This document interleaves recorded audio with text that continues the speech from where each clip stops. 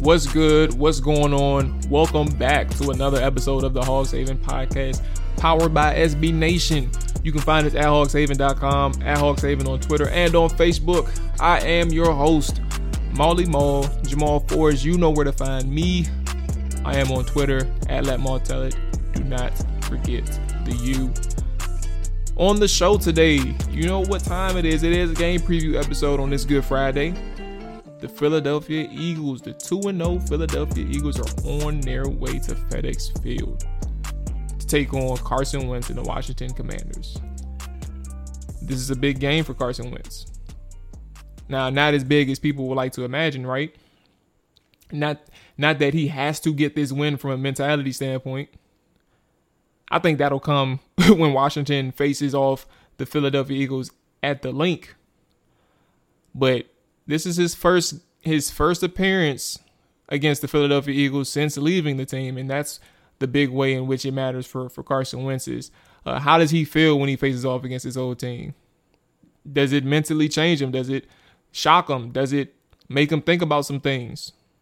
Does it motivate him in a way where it's like, hey, I got to whoop y'all ass two games this year. I got to destroy y'all. What does it mean for Carson Wentz? So in that way, I think it's a big game for him. But ultimately, in terms of the outcome, I don't think that matters that he loses or beats Philadelphia in week 3. I think that matters for him when he goes to the Link later this season. So on this show today, like I said, we are previewing the Washington matchup against the Philadelphia Eagles. We have Brandon Lee Gowden and Mark Bullock that is going to help us do it. Brandon covers the Philadelphia Eagles for SB Nation's Bleeding Green, and he's also a part of their podcast network, Bleeding Green Nation Radio. We'll talk to him and get the needs and knows on Philly as we head into this Sunday. And after Brandon, we'll chop it up with Mark. He does a good job. If you all know me and you all listen to this podcast at least weekly, you've heard Mark on the show before, but also throughout Twitter, YouTube, Trapper Dive. Mark does a really good job breaking down film, and we like to talk and chop it up in that way. So we'll talk with Mark, get our 3 keys to a Washington win. And, it was a really good conversation because there's ways in which this team can be better, right? We already know the defenses, they have their issues, but the offense can be even better than what they're doing right now. The defense has to find a way to change like what they're doing right now.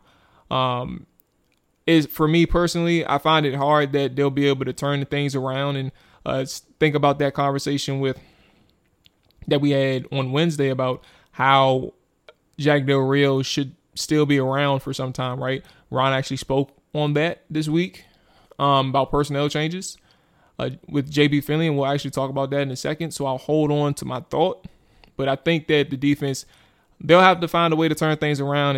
And like I said, my opinion, I don't think it's going to happen. I hate to say it as bluntly, but it's just a situation where, they've made their own bid, and Ron Rivera is now answering for it in week 2, heading into week 3, which is kind of crazy.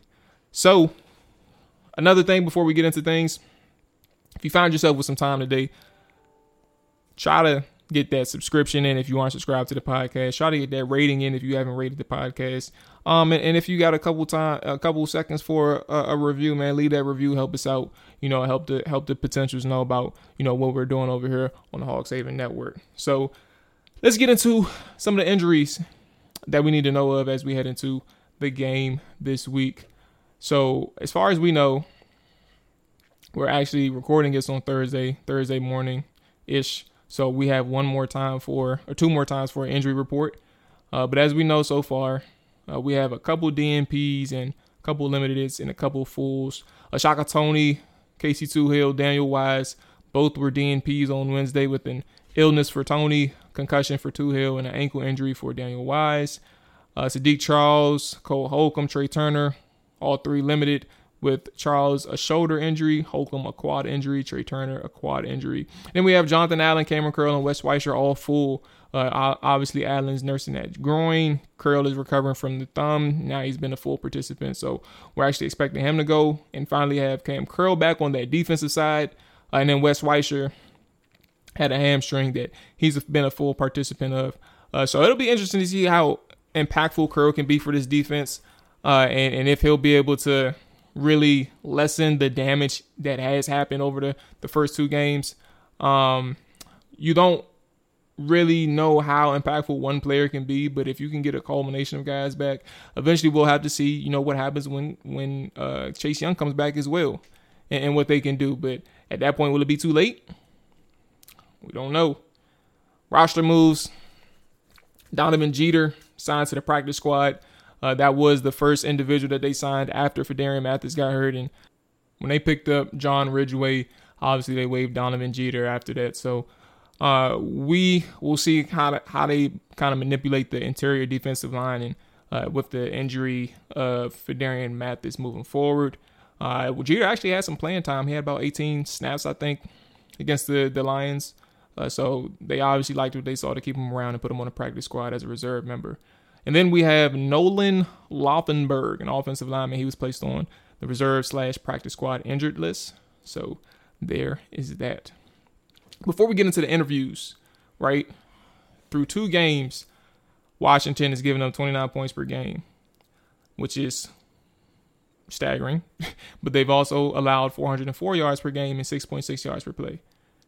JP Finley talked with Ron Rivera this past week, and they had a conversation, and Ron Rivera mentioned that, it's too early to consider personnel changes. I think in the article, you all should go read this on NBC Sports Washington. Check that one out.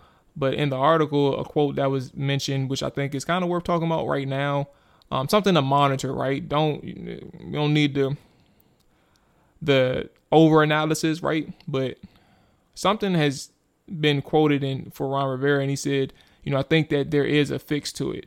First and foremost, it is about making sure everybody is on the same page. And then secondly, if it persists, now you have to look at some personnel changes, and we're not there yet. Now, the yet part is what makes this worth talking about. Ron Rivera understands that there is a possibility of making personnel changes, right? But at the end of the day, he's not giving up on his players. He's not giving up on his coaches. When he mentions personnel, that's vague. You don't necessarily know if he's speaking on staff or player, if not staff and player. But ultimately, when somebody says yet, it's on their mind. It is something that is probably on a list of 5 things. It's probably around 4 or 5. But ultimately, when you ask your question, like I said earlier, do I think that this defense can be fixed? And I put it bluntly. I said, I don't know if it really can. I'm in a situation and I'm in a point where I think that this defense for Washington can improve marginally, but the damage and the root cause of this thing goes far beyond what they can do in the season to fix something.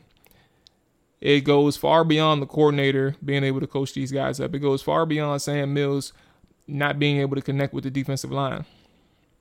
It goes to the head coach. It goes to this offseason, and it goes to the year in which Ron Rivera and his staff decided to bypass on potential talent in key positions, whether it's linebacker, whether it's even picking up veteran defensive linemen / edge rushers to help create pressure for the Washington Commanders front 7. You chose Efe Obada. You chose the younger guys that you're familiar with, which is perfectly fine. But if you're banking on these guys, you better hope that they hit, right? And then the secondary, you knew you had a scouting report on William Jackson before you brought him in. So why is it that you brought him in to pair with Kendall Fuller, who are both polar opposites in what they can do best? You're having miscommunication issues, right? It continues to show itself. And that is something where you look at that and you're trying to figure out, how is it something that's fixed? Again, Ron Rivera, being the optimist that he is, never forget, he told us how optimistic he is and why he likes to stay on that side. He thinks that there's a fix to it. That's perfectly fine for you to believe that. And it's perfectly fine for you to truly believe it and mean it and work to fix it. But what are the odds of that being fixed? And I don't know if, I'm not going to sit here and say that Ron Rivera can't fix it, right? I won't give him a 0% chance of fixing it. But what are the odds? And if you ask me, the odds for Ron Rivera being able to fix what's going on the defensive side of the football is something that's been going on for 2 years. And if you want to count that first year, think about, when they played good offenses. Like, they didn't look too good against the Baltimore Ravens. They didn't look too good against the Los Angeles Rams. And we know what happened when they got into the playoffs and they had to play against the Tampa Bay Buccaneers. There are track records of performance against good offenses. And then obviously we know 2021, we don't have to rehash that. This year, you haven't faced off against the top tier offenses, but you've had your issues, the issues that have made it or resurfaced and showed its face over the last couple of years. So what are the odds, Ron Rivera, of this getting fixed? What are the odds that you don't have to make personnel changes? We're not there yet. And again, remember I said, in terms of personnel, staff-wise, I wouldn't get rid of Jack Del Rio yet. It's not time. You need more time. You need an opportunity to allow him to fix things. And then player-wise, you can shuffle around the players all you want to. You can bench somebody, or you can put a different fit and see if that works for that player, whatever it is. You're going to have to find a way to survive, defensively at least, and hope that you can get marginal improvement and become like somewhere between a 17 to 21st best defense. And that may be survivable for an offense. Who knows? Anyway, we're going to go ahead and get into these interviews. First up, as I said, is Brandon Lee Gowton. We're going to go ahead and chop it up with Brandon and get some insight on the Philadelphia Eagles. All the needs to know as we head into Philly versus Washington this upcoming Sunday. Joining us right now is Brandon Lee Gowton. Brandon covers the Eagles for SB Nation's Bleeding Green and Bleeding Green Nation Radio. I appreciate you joining me today, Brandon. And I think to start things off, it's hard to ignore the quarterback position. That's the biggest part with the Philadelphia Eagles, and understanding, the type of year that or the pressure that's actually on Jalen Hurts to really come through for the organization and things like that. So Philly's gotten off to a great start, obviously, and Hurts has looked good in his first 2 games. So what's your opinion on Hurts, and has he won over the fan base, most of the fan base yet? I mean, he's well on his way after a performance like he had on Monday Night Football. After the first game against the Lions, I thought you could say, it's a case of more than one thing can be true. I thought he helped them win that game. They won because of him. But I had questions, and I don't think he's going to be able to just run on third down every single time each week. And that's how the Eagles are really going to win ball games. So I wanted to see more. And he delivered more on Monday Night Football, where he was just, honestly, it was his best game in the NFL. He was sensational when it came to accuracy, poise. He was making high-level throws that I'm not sure I even really saw him attempt before. And it was just incredible to watch. In addition to all of that, obviously he still used his legs at the right times. His 26-yard rushing touchdown on 3rd and 2, where he gets contacted at the 5-yard line or so, and then he's just fighting through contact and diving over the goal line. I mean, he was a beast out there, and obviously you're seeing him boost up in the MVP odds. That was an eye-opening performance. And that raises the Eagles' ceiling. If he's playing that well, then they're a legitimate Super Bowl kind of contender in a weak NFC. Yeah, and when you speak on the or at least how he looked in terms of overall performance against the Vikings, I think of the additions that you all made in the offseason. Obviously, a lot had to do with defense, but the biggest one for me is your boy A.J. Brown. And I'm trying to figure out how impactful has he been for this offense. Obviously, a really good game in his debut against the Detroit Lions. What about just overall, how has he immersed himself with the Philly offense, and how has he and Jalen Hurts been developing their relationship this year? Yeah, I mean, they've really been on the same page since day one. I mean, all during training camp, that's Jalen Hurts' go-to guy. A lot of people covering training camp are like, oh, man, A.J. Brown's going to have a monster year. That's one thing we do know. So he loves throwing to him. You mentioned week 1, 155 yards. Maybe some people wondering he's throwing to him a little too much. And then we didn't see that quite as much in week 2. I imagine the Vikings were trying to do some things to take him away. And that's fine, because Devontae Smith's still really good. Dallas Goedert's still really good. Quez Watkins can contribute with a big play here and there. and the Eagles like Zach Pascal when it comes to like a third down or a red zone situation. So that's one of the more impressive things about Jalen Hurts' week 2 performance as well, is that he didn't just need to rely on one player, and A.J. Brown specifically, but he could spread the ball around and get everyone involved. And that's what makes the Eagles dangerous, because if you're going to try to put all that extra attention on A.J. Brown, they do have other weapons that you can throw to. And that's kind of the next part. Like, I really like how they kind of, I mean, obviously A.J. Brown is like the offset behind that is the Devontae and obviously Dallas, and you mentioned Quez. Washington and the fan base, rightfully so, they think highly of their receiving group, and I think that is very talented. I think that it's the way they performed 2 games in. They are a top 10 unit this year, but I would ask you the same question for Philly, in your opinion, on the receiving core and the weapons that you all have. Where are you at in terms of how they stack up across the league? Yeah, well, I think, you look at specifically the matchup against Jonathan Gannon's defense, and that's been a little leaky, other than a really good performance against Kirk Cousins on Monday Night Football. So there's still some concerns there, and I think absolutely Jahan Dotson, that's a guy we've been talking about with our mutual friend RJ Ochoa on the NFC East mixtape here on the Bleeding Green Nation podcast feed, and blocking the boys in Hogs Haven and Big Blue View as well. Jahan Dotson is a guy we thought could be an X factor for Washington. He's come in. He's obviously developed a rapport with Carson Wentz. That's something to monitor. And Terry McLaurin is good. He's really good. It doesn't really matter who you put on him. He's a guy who, kind of like A.J. Brown at some levels, going to put up numbers. He's going to produce. So I think, those are 2 big weapons that are absolutely going to challenge the Eagles, even though Darius Slay just had this great performance, 2 picks, NFC Defensive Player of the Week. He locked up Justin Jefferson. That's great, and I think that certainly gives you confidence. He can play well again this week, but those guys in Washington are no slouches. For what it's worth, I didn't want to cut you off because it was obviously a good response, but I was actually talking about Philly's receiving core. I was really no, it's fine, because I was really interested, because I like what you all have, and I like the weapons that you all have been able to acquire and just put together from a unit standpoint. So I was definitely interested in seeing how you felt about your receiving core and how they stack up across the league, because Washington, early on, you don't, like, for example, Jacksonville has faced, they have a decent receiving core, but they're young. You have a young quarterback in that situation. Detroit, you have a veteran quarterback, and they have a solid unit as well, and they're still missing Jameson Williams, who hasn't come back yet. And now you have Philly for Washington. They have a solid receiving core. How does the Philadelphia community, how does the fan base, the people who cover the team, how do they feel about how strong that receiving core is? Because we already know that run game for Philadelphia, from a quarterback standpoint, from all 11, they're really good in the run game, and I think y'all are number 1 in terms of rush offense anyway. So I was trying to see where that receiving core stacked up as well to complete that offense. Yeah, absolutely. See, we're recording this early, so it's my bad. So my brain's still asleep up it's here. All good, man. Like I said, 2 cups of coffee in for me, I'm good to go. Yeah, you're ahead of me. You're doing better.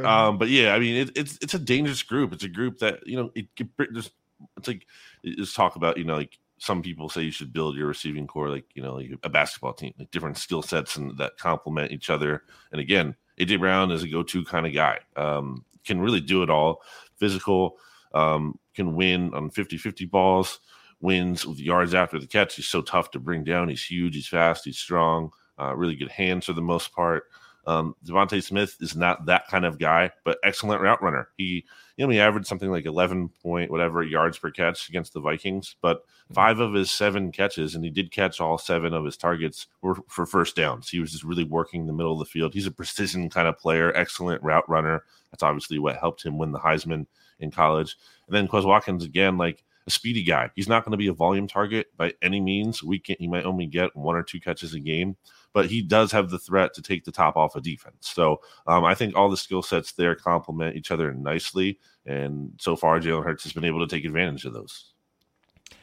Last thing for offense here. It's the number 1 offense in yards per game, number 4 in points per game.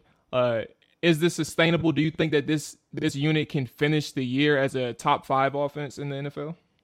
I do think, look, they're healthy right now. That certainly helps a lot, knock on wood.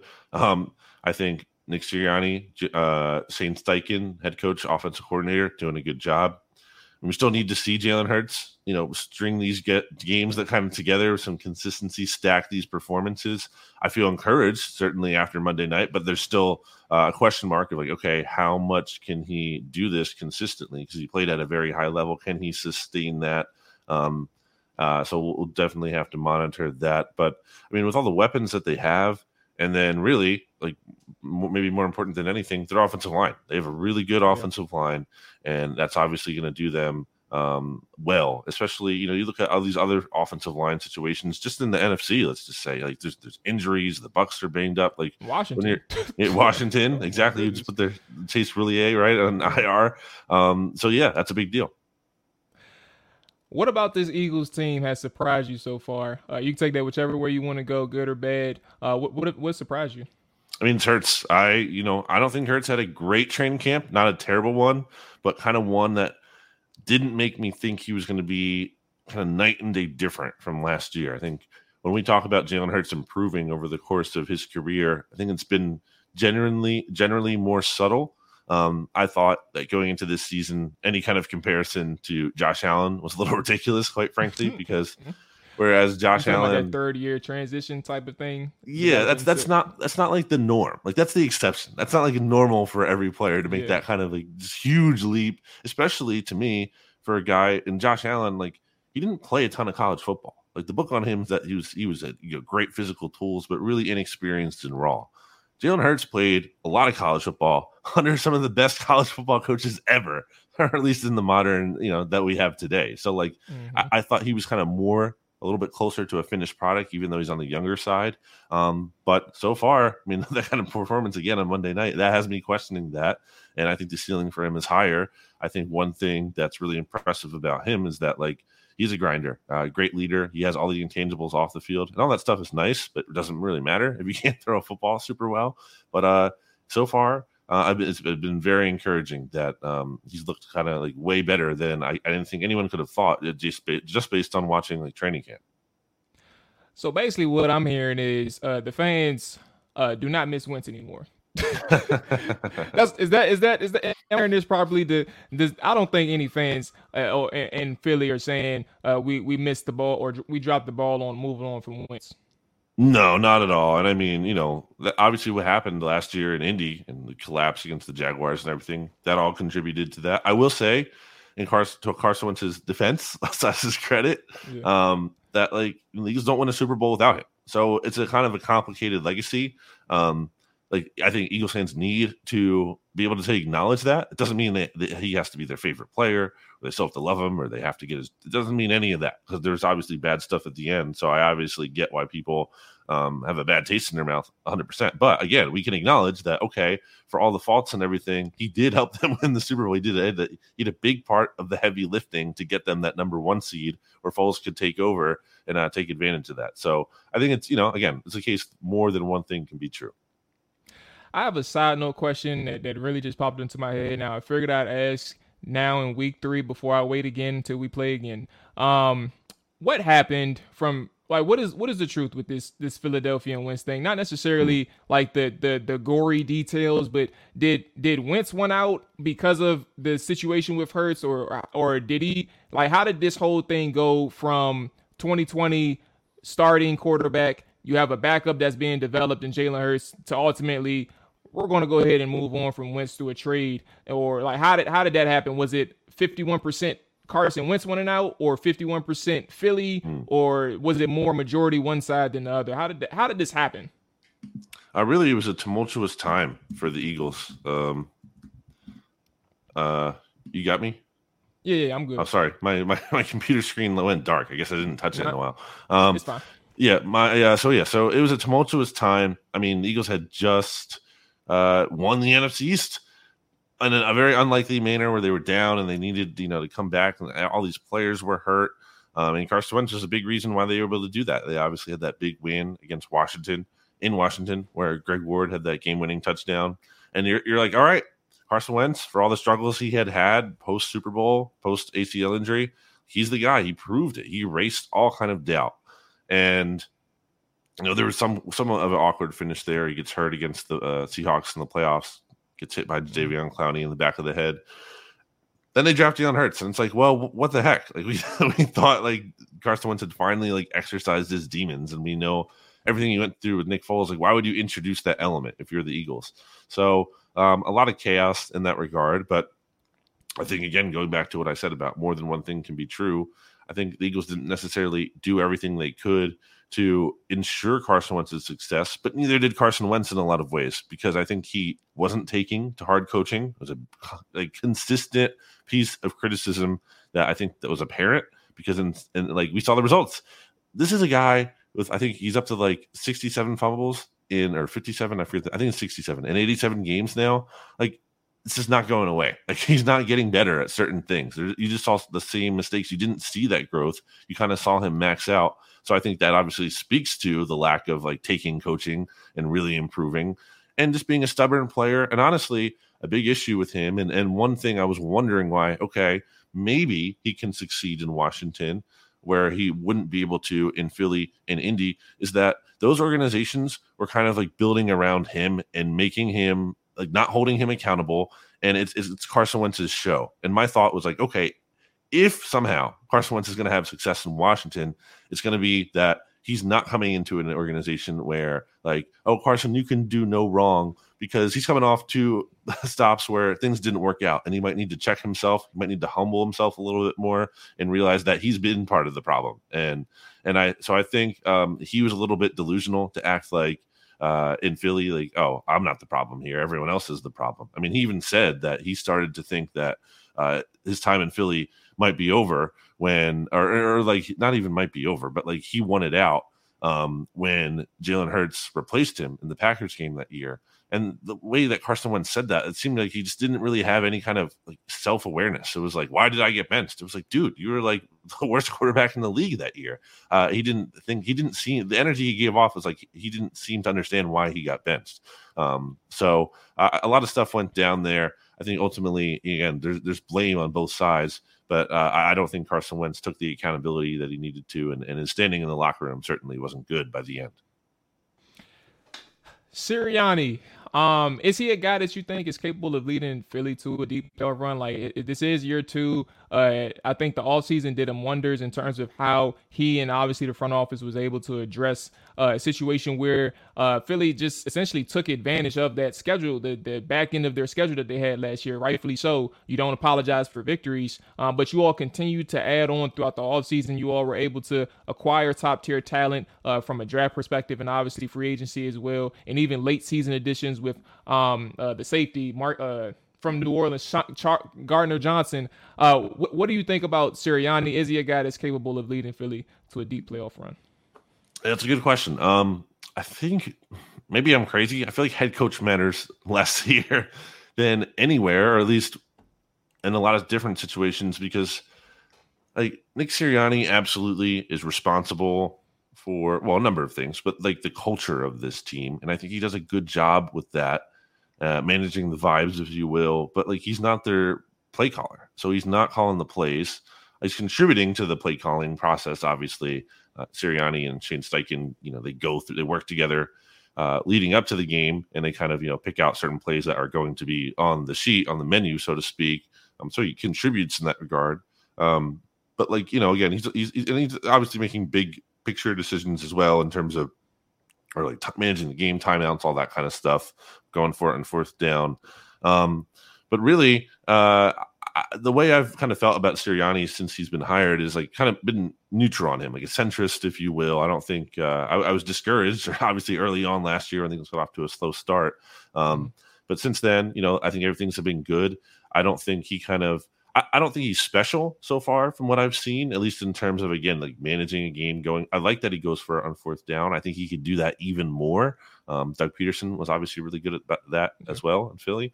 So I don't know that he like gives them a special edge anywhere, other than maybe it is the culture and keeping the team in good spirits, because I think, again, he has done that. So it's interesting evaluating him, because it feels like, even from a Philly perspective, like we're not all just like, man, Sirianni, like he, the pressure is on him. It's like entering this season, everyone's like, the pressure is on Jalen Hurts, the pressure is on Jonathan Gannon. So it's kind of an interesting situation where the coach might not be as important here or at least viewed that way, as it is elsewhere.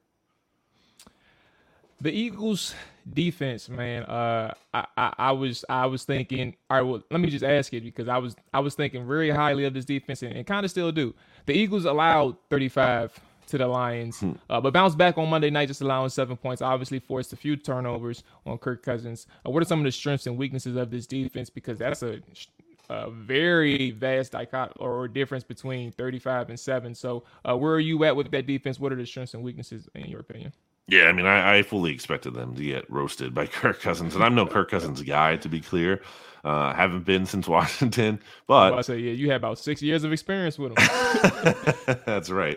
But I think Jonathan Gannon, to his credit, in week 2, didn't just sit back, because that's been a kind of a big fault of the Eagles defense against like competent quarterbacks too. Not it's talking about guys who are like decent for the most part. So not like Garrett Gilbert last year when Washington had to start him on a Tuesday night, or Jake Fromm, or they played some terrible quarterbacks last year, and the defense, unsurprisingly, looked better against those guys. So any kind of game against like a real kind of quarterback, you look at Tom Brady last year, and obviously, that's it's not fair just to judge against him, but it's like Brady, Derek Carr. I mean, they allowed like Derek Carr to complete over 90% of his passes last year, just like crazy kind of things. And it was just too passive of a defense.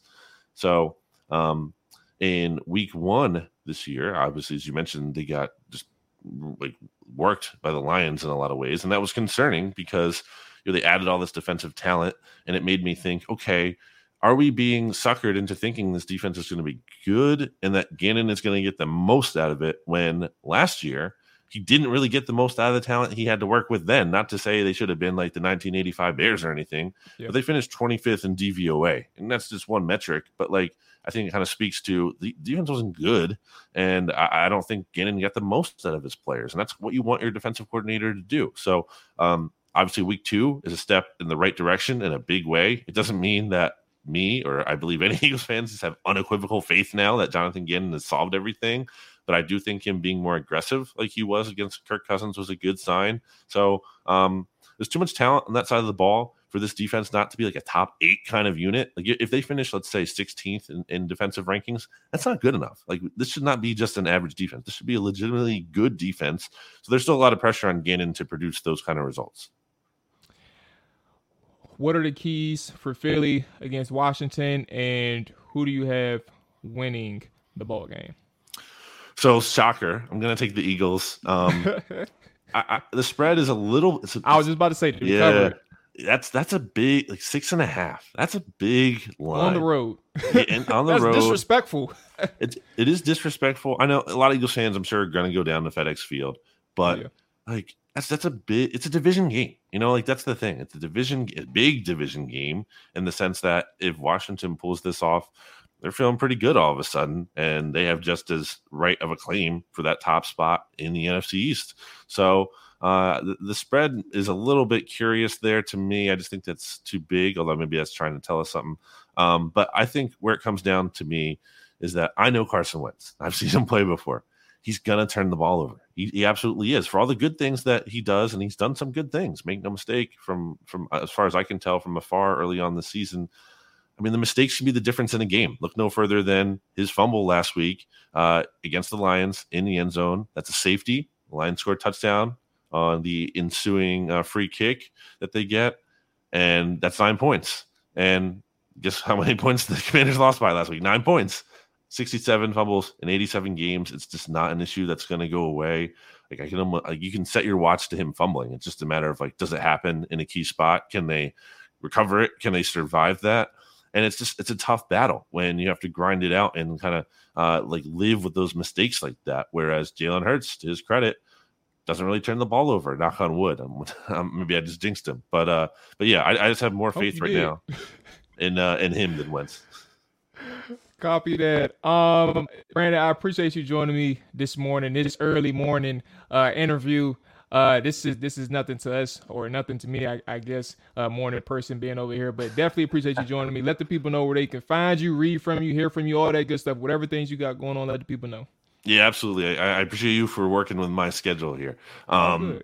A pleasure to be on. We'll get you back on the mixtape. I appreciate you because you filled in when I was away in Miami watching the Eagles in joint training camp practices. You stepped up with RJ, and that was a great episode to get some more Commanders perspective. But you can check out my work at bleedinggreenation.com. Obviously, the Bleeding Green Nation podcast as well. You can follow me on Twitter and Instagram at Brandon Gouton. Appreciate Brandon for coming through and giving us the need to knows on the Philadelphia Eagles as we gear up for that Week 3 matchup. Up next, we do have the Washington perspective. The good man Mark Bullock is coming through to check in and give us our 3 keys. We'll break it down together on Washington win against the Philadelphia Eagles. But before we get into that, you know what time it is. It's the best bet, brought to you by Ante Up Consulting. Let's get into it. And after that, you'll hear from Mark Bullock and myself.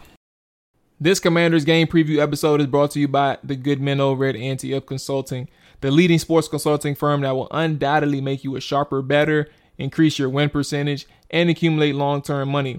That last part is something that we all struggle to deal with from time to time. You need to tap in with the boys P and over there at Ante Up Consulting to really understand how to manage it better, recognize your unit size, and make smarter bets altogether. Join their daily wager Discord channel for free now. Check the link in the bio. It is right there.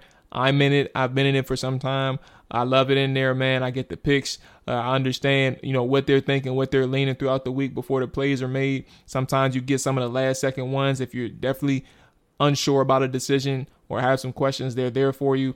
And hit up P to inquire about their one-on-one services to help you win weekly, manage your betting units, and learn the ins and outs of sports handicapping.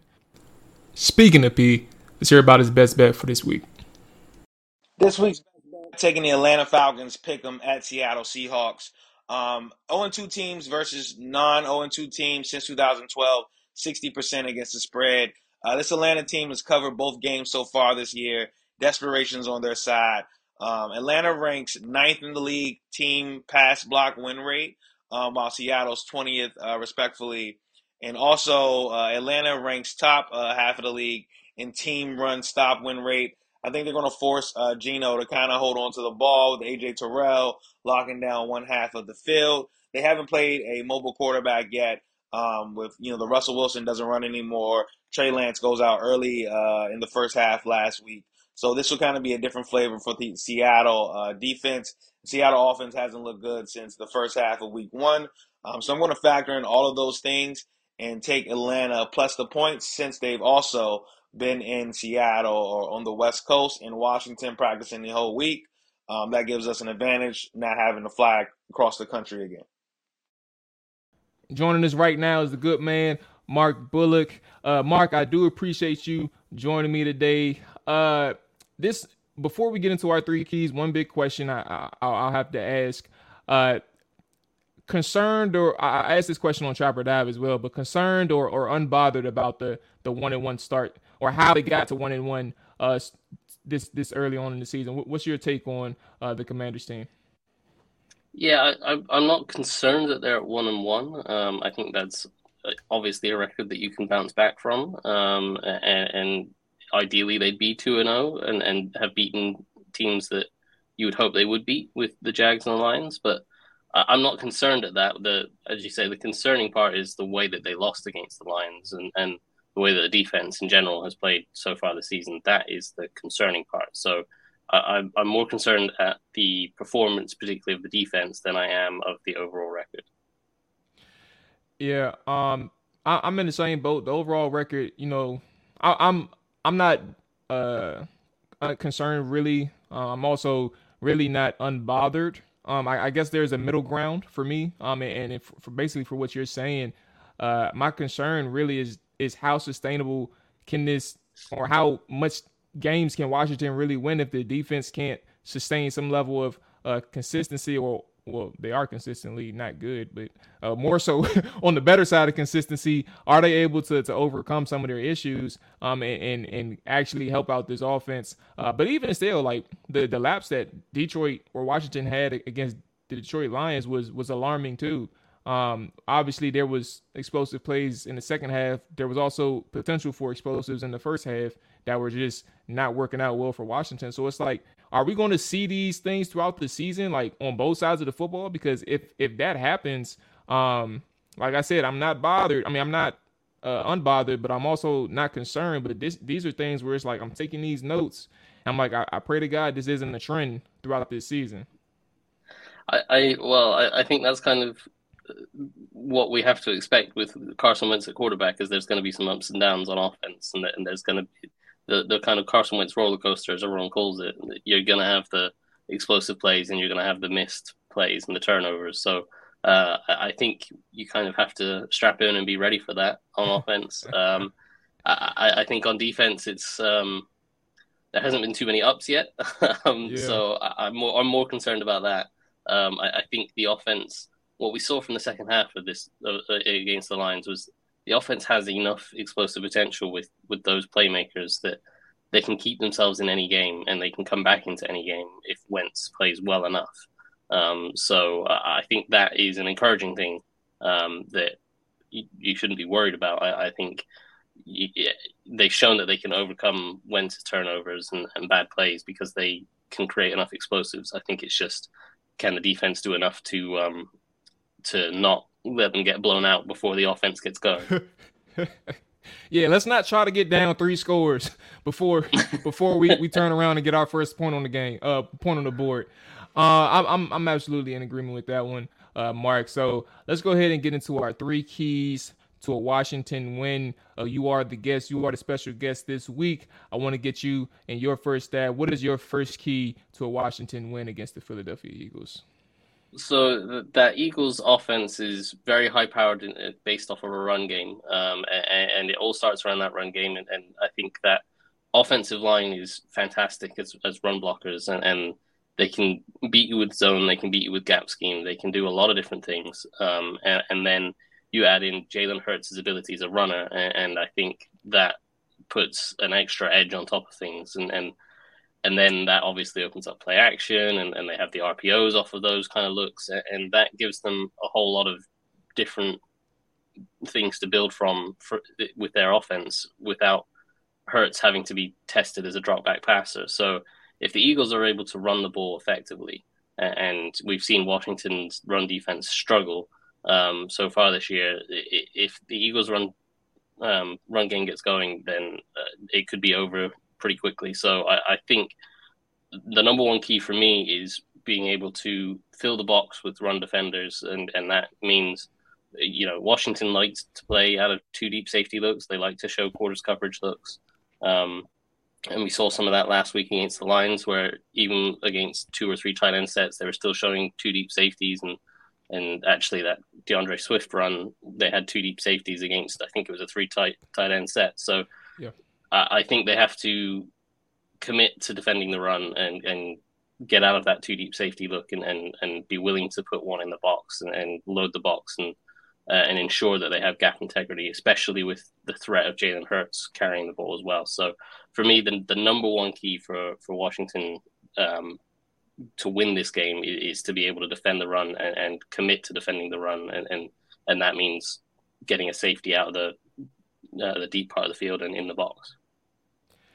Yeah, I think it's a very good point, and maybe something to do with how Detroit was able to take advantage. I mean, you spoke on it, how Detroit was able to take advantage, and some of the issues that we saw too. Percy Butler, is I think of him as like that post safety, not necessarily one who can really, at least right now, right, who can really play in the box. And obviously in this Buffalo nickel look early on, that big 50-yard run, you see Percy Butler get sealed off by a lineman, and I don't expect Percy Butler, to really defeat a lineman like that, especially as a rookie, but also just understanding certain angles and how to take on a blocker like that. I don't expect him to do that, but to your point, that role that Percy Butler played, I think it'll be good that Washington, we can assume at this point, because he's cleared to play, that Washington will have that guy Cam Curl back, essentially filling that role for Washington. And to your point, beyond that, with the 2 high looks, if you have Cam Curl in that situation, I think what really hurt Washington sometimes is the angles that the safeties and cornerbacks kind of took in run support as well. So it's an all-out effort, clearly, but that second and third level run support is definitely going to be critical and also how they're able to play off those play action looks that Philly will eventually get into in terms of the linebackers, because these guys, Cole Holcomb and Jamin Davis, I would really mainly say Cole Holcomb, on my opinion, at least from last week and how Detroit was able to take advantage. These guys they have to have, I think the strongest word, because I wanted to say instincts, but obviously just play recognition, being quicker to reading your keys and understanding things like that. So that second and third level, to your point, is going to be very critical against the Philly and how they defend against the run. Yeah, for sure. And as you mentioned, the whole offense is built around being able to develop off of that run game, and that when they can open up into the play action game, they can use the read option stuff, they can use the RPOs. When they can build off of that, Jalen Hurts can be comfortable, because that's what he did at Alabama. And everyone's question about Jalen Hurts is, can he be a pocket passer? Can he be a true pocket passer? In this offense, when it gets going, he doesn't really have to be, because they do so much of that run game stuff, the read option stuff, and because you're so focused on, is it a run, is it a pass, and trying to stop the run, Hurts can flick the ball out on an RPO and you're beat for 5-6 yards and it's the chains have been moved. So he never really gets into those huge drop back situations. And so if you're not committing to stopping the run, you're letting them build into their normal offense, then you're not going to get to challenge Hurts the way that I think they need to be able to be effective in this game. And speaking of Hurts, an extension of that, my number one for me would be third down, actually on both sides of the football, really, but mainly third down defense. The Philadelphia Eagles is number 2 in the NFL right now on third down conversions. A lot to do with the ability of Jalen Hurts. As we said, like his ability to extend plays with his legs creates the ultimate advantage for the Philadelphia Eagles. But then just from an overall perspective, when you're 56.7% on third down offensively, you're going to create opportunities for your offense, especially in the red zone, and obviously just extending drives and keeping a defense on the field.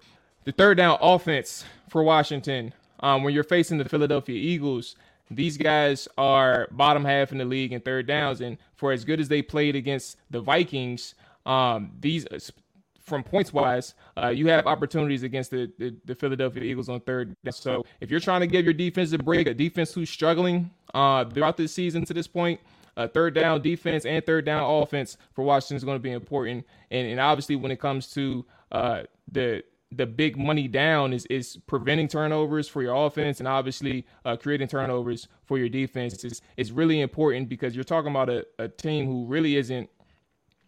And even goes back to last year. I've been saying this for a long time, Mark. If you're going 7 games in a season without forcing a turnover, you can get your turnovers in bunches in 2021. That is what it is. But if you're going 7 games in a season without forcing a turnover, that's problematic, because there's 7 games in a season where you're not creating extra opportunities for your offense. So against a team like Philly, who is high-powered, a top 5 offense already, really good in rushing the football, but obviously they've gotten better in the pass game too. Statistically, you got to find a way to create extra opportunities for your offense. So it really comes down to third down defense and offense, and obviously forcing turnovers. It's kind of a mesh, like a hand-in-hand type of thing for my number one key. Yeah, and I think obviously third downs is always a big key every week, but especially against a team like the Eagles, if you kind of mesh our 2 points together, if you're able to stop the run effectively on first and second down, you can get them into one-dimensional looks on third down. And that's when you can test Jalen Hurts. And last week, the Vikings got Jalen Hurts into those third and long situations a few times, and he did a really good job either finding a receiver or being able to scramble. And that gives you some tough challenges as a defense, because sometimes you want to play man coverage and try to match up against certain guys. But if you play man coverage against a guy like Jalen Hurts, then all your DBs are turning your backs to him, and they can't see him when he starts scrambling and running, and there's big open spaces in the middle of the field for him to run into. And then the 3rd and 7 turns into a 25-yard pickup if he escapes out the middle of the pocket. So, I think being able to contain Hurts and show some good discipline on contain rushes, it is going to be key for that third down defense. And as you say, third down offense, they really struggled last week against the Lions, moving the chains and getting themselves going. And they relied on explosive plays in the second half to spark themselves. But the explosive plays aren't always going to be there, and you do need to be able to pick up the short yardage situations and move the chains and keep drives alive to give yourself a chance to get into the explosive plays. So being able to pick up those third down conversions and keep drives going, and especially against this team, that the Eagles that run the ball so often, you need to give your defense a breather, especially with the injuries that they've had on the defensive line with Jonathan Allen and Daniel Wise and all these guys. That their depth is being tested right now, and if you're going 3 and out constantly and that run game is getting going, then that's going to be real tough on the defensive line. Yeah, and to your point, to the offensive side of football, like Philly isn't like a heavy blitzing team. However, like majority of their blitzes typically come on third down, and that's kind of the alarming thing for me is when you man up and send your blitzes on third down. Washington had a lot of exposure against Detroit all throughout the game in terms of how they're able to send their blitzes and things like that. And I think this is a second opportunity for Washington and Scott Turner to understand what they're up against, but understand that you have a receiving core who has some of the best ability to separate in the league. Like, take advantage of that. Trust your guys against some of Philly guys. I understand that they have a bolstered secondary, but if you understand that you have that man matchup, and you have a situation where you want to get the ball into Terry or Jahan or Curtis's hands quick, don't worry about those long developing plays. I mean, obviously it's important from time to time, right? And the setup is important from time to time, but understand that you have guys who know how to win and allow them the opportunity to win at or near the line of scrimmage. So that's something very important for Washington. Scott Turner has a second chance. You don't have to wait until the second half until you're down to really take advantage of those weapons and force the Detroit Lions to adjust or stop you in open space. But that third down, in terms of the coverages that you'll face, is gonna provide a lot of opportunity for Washington. Number 2, what is your number 2 key for Washington against the Philadelphia Eagles? Yeah, so I think what we saw with the offense struggling against the Lions in the first half, there were some protection issues up front, and the offensive line, how well they've played over the last few years with Matsko and all the injuries that they've had, and Matsko's been able to coach up the backups and still become, pretty productive. They did struggle in that first half, and they had some uncharacteristic plays. And Charles Leno getting beat on the edge, giving up a safety is uncharacteristic for him, and especially after how well he played in the first week. So I think that didn't help the offense get going, and Carson Wentz can have some issues against some pressures, and his ability to navigate the pocket can sometimes be good, but sometimes struggle. So for me, as you mentioned, that on third down, the Eagles do like to send some blitzes. I think last week against the Vikings, they used something like 6 cover 0 blitzes, and I think on all 6 of them, they were all third downs, and all 6 of them, Kirk Cousins went 0 for 6 or something like that. Mm-hmm. So that I think being able to pick up those protections the way they didn't in the first half, and they did in the second. I think protecting Carson Wentz would be the second key for me, because the Eagles, their defensive front is always going to provide pressure anyway because they've got some good bodies up front. But B, when they do get to their third down blitz packages, being able to pick up those blitzes and giving Wentz some time to find his guys, especially, as you mentioned, you want to get the ball out quickly and win your man matchups. But if like, say, Jahan Dotson's getting bumped at the line and he's had a few struggles getting off against press, if the Eagles are playing some cover 0 or cover 1 and pressing up at the line or doubling Terry McLaurin, like, you might have to hold on to the ball for a little bit longer. And if you're in, a third and long situation, you're going to have to wait for plays to develop. So being able to protect Carson Wentz and give him a chance to find his receivers down the field, I think that is the second key for me. My second, in addition, it's crazy how this actually plays in hand with Carson. And just from a general standpoint for the offense, I think that there's opportunity over the middle and just over against Philly's linebackers in general. Like we mentioned, they do send the pressures on third down. Philly defense does, but they are primarily zone throughout the most part of the game, and I did see a lot of. Or primarily, I'm not going to say a lot. I did see primarily quarters defense from these guys, but if you have an opportunity to expose the linebackers in terms of isolating them to your tight receiver or your tight end, like the flex tight end or whatever, you're probably going to have an opportunity to challenge. I forgot the guy, the linebacker that I was really focused in on. I think 57 is his name, is his number. But overall, TJ. I think it is TJ White or TJ something. I can't remember his name. Yeah, TJ something. If you all, matter of fact, what's it? TJ Edwards, 57. TJ Edwards. Right. Yeah. So if you have an opportunity against these linebackers to really hit behind them, or maybe expose them through forcing them to cover in space, whether it's giving your receiver, your tight end an option route or something like that. If you have that opportunity, or maybe when they do send those cover zeros or cover one blitzes anyway, and you have a linebacker matched up against some of your skilled guys, if you can take advantage of their linebackers, I think that can help Washington in critical situations if you can scheme that up for your offense. So that's my number 2 key is find a way to challenge their linebackers and don't stop challenging their linebackers throughout this game. I agree that you gotta get after those linebackers and try to find those matchups and we've not seen them. We've not seen Washington really go after their tight ends so far because they're kind of easing Logan Thomas in. But even in that first game when they were still easing Logan Thomas back into the game, he still had 3 catches on third down in critical situations. So I think this could be a game for Logan Thomas to really excel.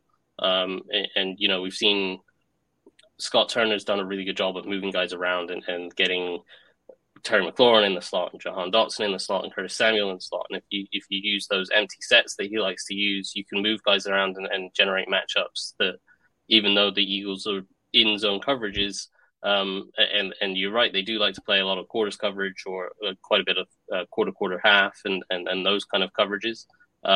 That's what they kind of like to live in on first and second down, and then they switch it up on third down, and that's when you see the cover zeros and the man coverage cover ones and that kind of thing.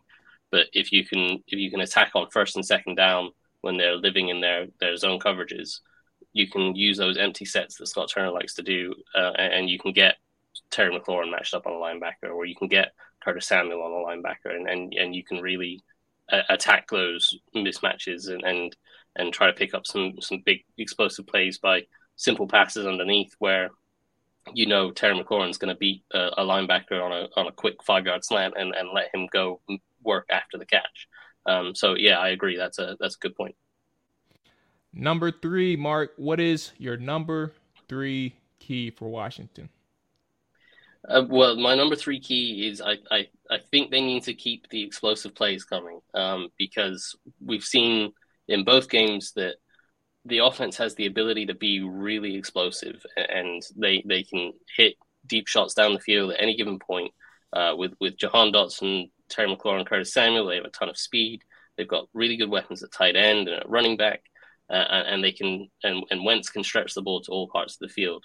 But we've seen in both games they've gone through big lulls. Obviously, in the first game against the Jags, it was that second quarter into the third quarter. And obviously in the Lions game last week, it was that first half they struggled. So we've only seen, in both games, we've seen 2 good quarters and 2 bad quarters from them. And if they're going to be that inconsistent, and with Carson Wentz at quarterback, that they might well continue to be inconsistent, I think they're going to need those explosive plays to kind of sustain the offense, because they've not proven thus far that they can continuously build sustained drives over the course of 3 or 4 quarters. They need those big spark plays. So As we talked about, being able to attack those zone coverages on first and second down, and Mikey in the second point was being able to protect Wentz when you get those blitzes. Those blitzes can offer a lot of opportunities to attack and create plays after the catch.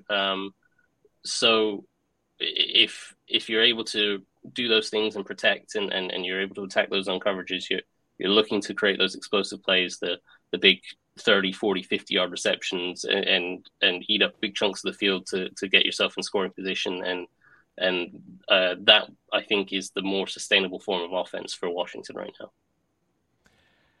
And once again, we kind of go hand in hand with this one, man. My first one, or my third key for Washington is scoring quickly, and obviously making sure that you're in the game, at least to start it off. And obviously you covered the quarter two to quarter four.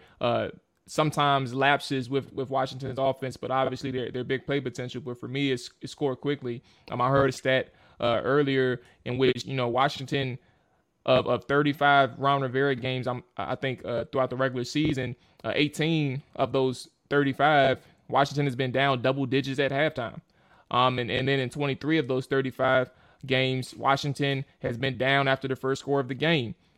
So I think that for Washington, if you want to have a shot against Philly, obviously scoring is going to be critical. But if you can score quick and put the pressure on Philly, where you can try to force them to think about, all right, let's go ahead and pass it, and take advantage of some of those opportunities, and like, all right, let's try to stray away from the run or distract them from the fact that they're really good at running the football. You have an opportunity there for Washington, because again, you're going up against a really good team, and this is a guy, or I say a guy, but this is a team where you're really looking at where people consider them potential NFC favorites to come out of the division and also the NFC. So you have to find a way to put the advantage and the momentum on your side really quickly, and it comes with scoring quick for me, Mark.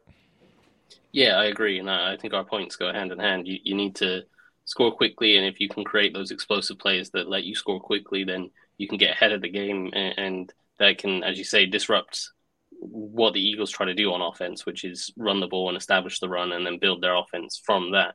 And if you can get out in front and you can, get a 50-yard touchdown in the first quarter, and obviously that's a big ask, but if you can have that kind of an explosive play and suddenly you're in the lead and suddenly the Eagles are on the back foot and they're thinking, okay, well, we got to play catch up, and so we can't run the ball quite so much. And that makes their offense a little bit less dynamic and more one-dimensional. So that takes a lot of pressure off the defense. So, if you're scoring quickly, the defense is feeling confident. If you're hitting those explosive plays, as I talked about, the defense is feeling confident that, hey, we just need to get a stop here. We just need to get one or two stops, and our offense is gonna take care of business. So I agree with you. I think those explosive plays that I talked about and scoring quickly is a big key. Yeah, now I did speak about passing the football for Philly as if Washington doesn't struggle to really stop the pass. But we'll do a fingers crossed and pray we're talking about Washington doing a good job against Jalen Hurts and Philadelphia Eagles passing offense. Mark, I appreciate you joining. I want to give you the floor. Who wins and why? And obviously the hope is Washington comes out of this 2-1. But what's your opinion? Yeah, for me, I think the defense has just had too many struggles to start the season, and I think there's too much for them to just fix over 1 week. And so I think the Eagles' run game is really tough to defend, and I think that will probably end up taking over. And I think the Eagles probably edge this one. Obviously, there is the wild card of this offense we've seen from Washington so far has been able to be really explosive, and if they put more than 2 quarters of that together, then they can hang with anyone. But I'm yet to fully buy into Carson Wentz's ability to sustain this offense for 4 quarters. So I think the defense has struggled too much for me to pick Washington in this one.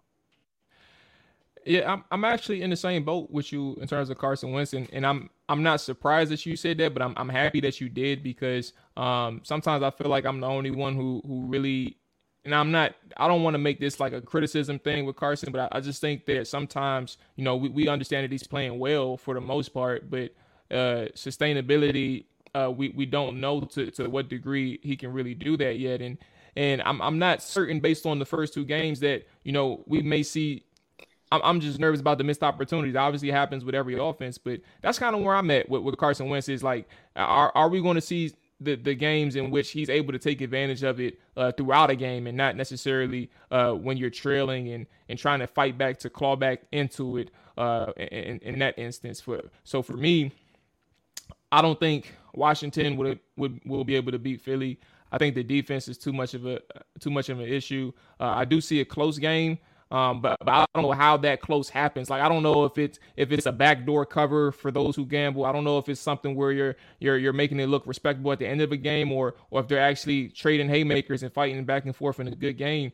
I don't know exactly how it happens, but I do see Washington losing this game, and I also won't be surprised, to be honest with you all, everybody that's listening, I won't be surprised if Washington ends up losing by double digits. Like, that's how bad sometimes it can get with that defense right now.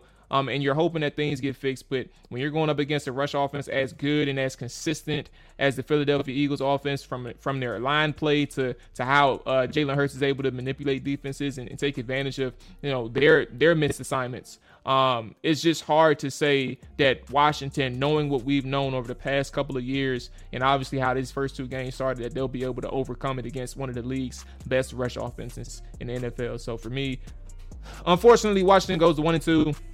But I'm not going to, unless it looks terrible, I'm not going to sit here and overanalyze just how bad it can get against Philly when I'm already aware that Philly, now I'm not conceding, but I'm aware of how good Philly is against the run. So, Mark, I appreciate you joining me. I want to give you the floor. I mean, I do it all the time, and everybody who follows you or listens to us know where they can find you. But again, in case people don't know who Mark Bullock is, where can they find you? Where can they read your work? Yeah, so on Twitter, I'm at Mark Bullock NFL, and then my Substack page where I do all my breakdowns and stuff is markbullock.substack.com, and you can subscribe on there and get 3 or 4 weekly breakdowns of what's happened and what's gone well and what's gone badly with each Washington game.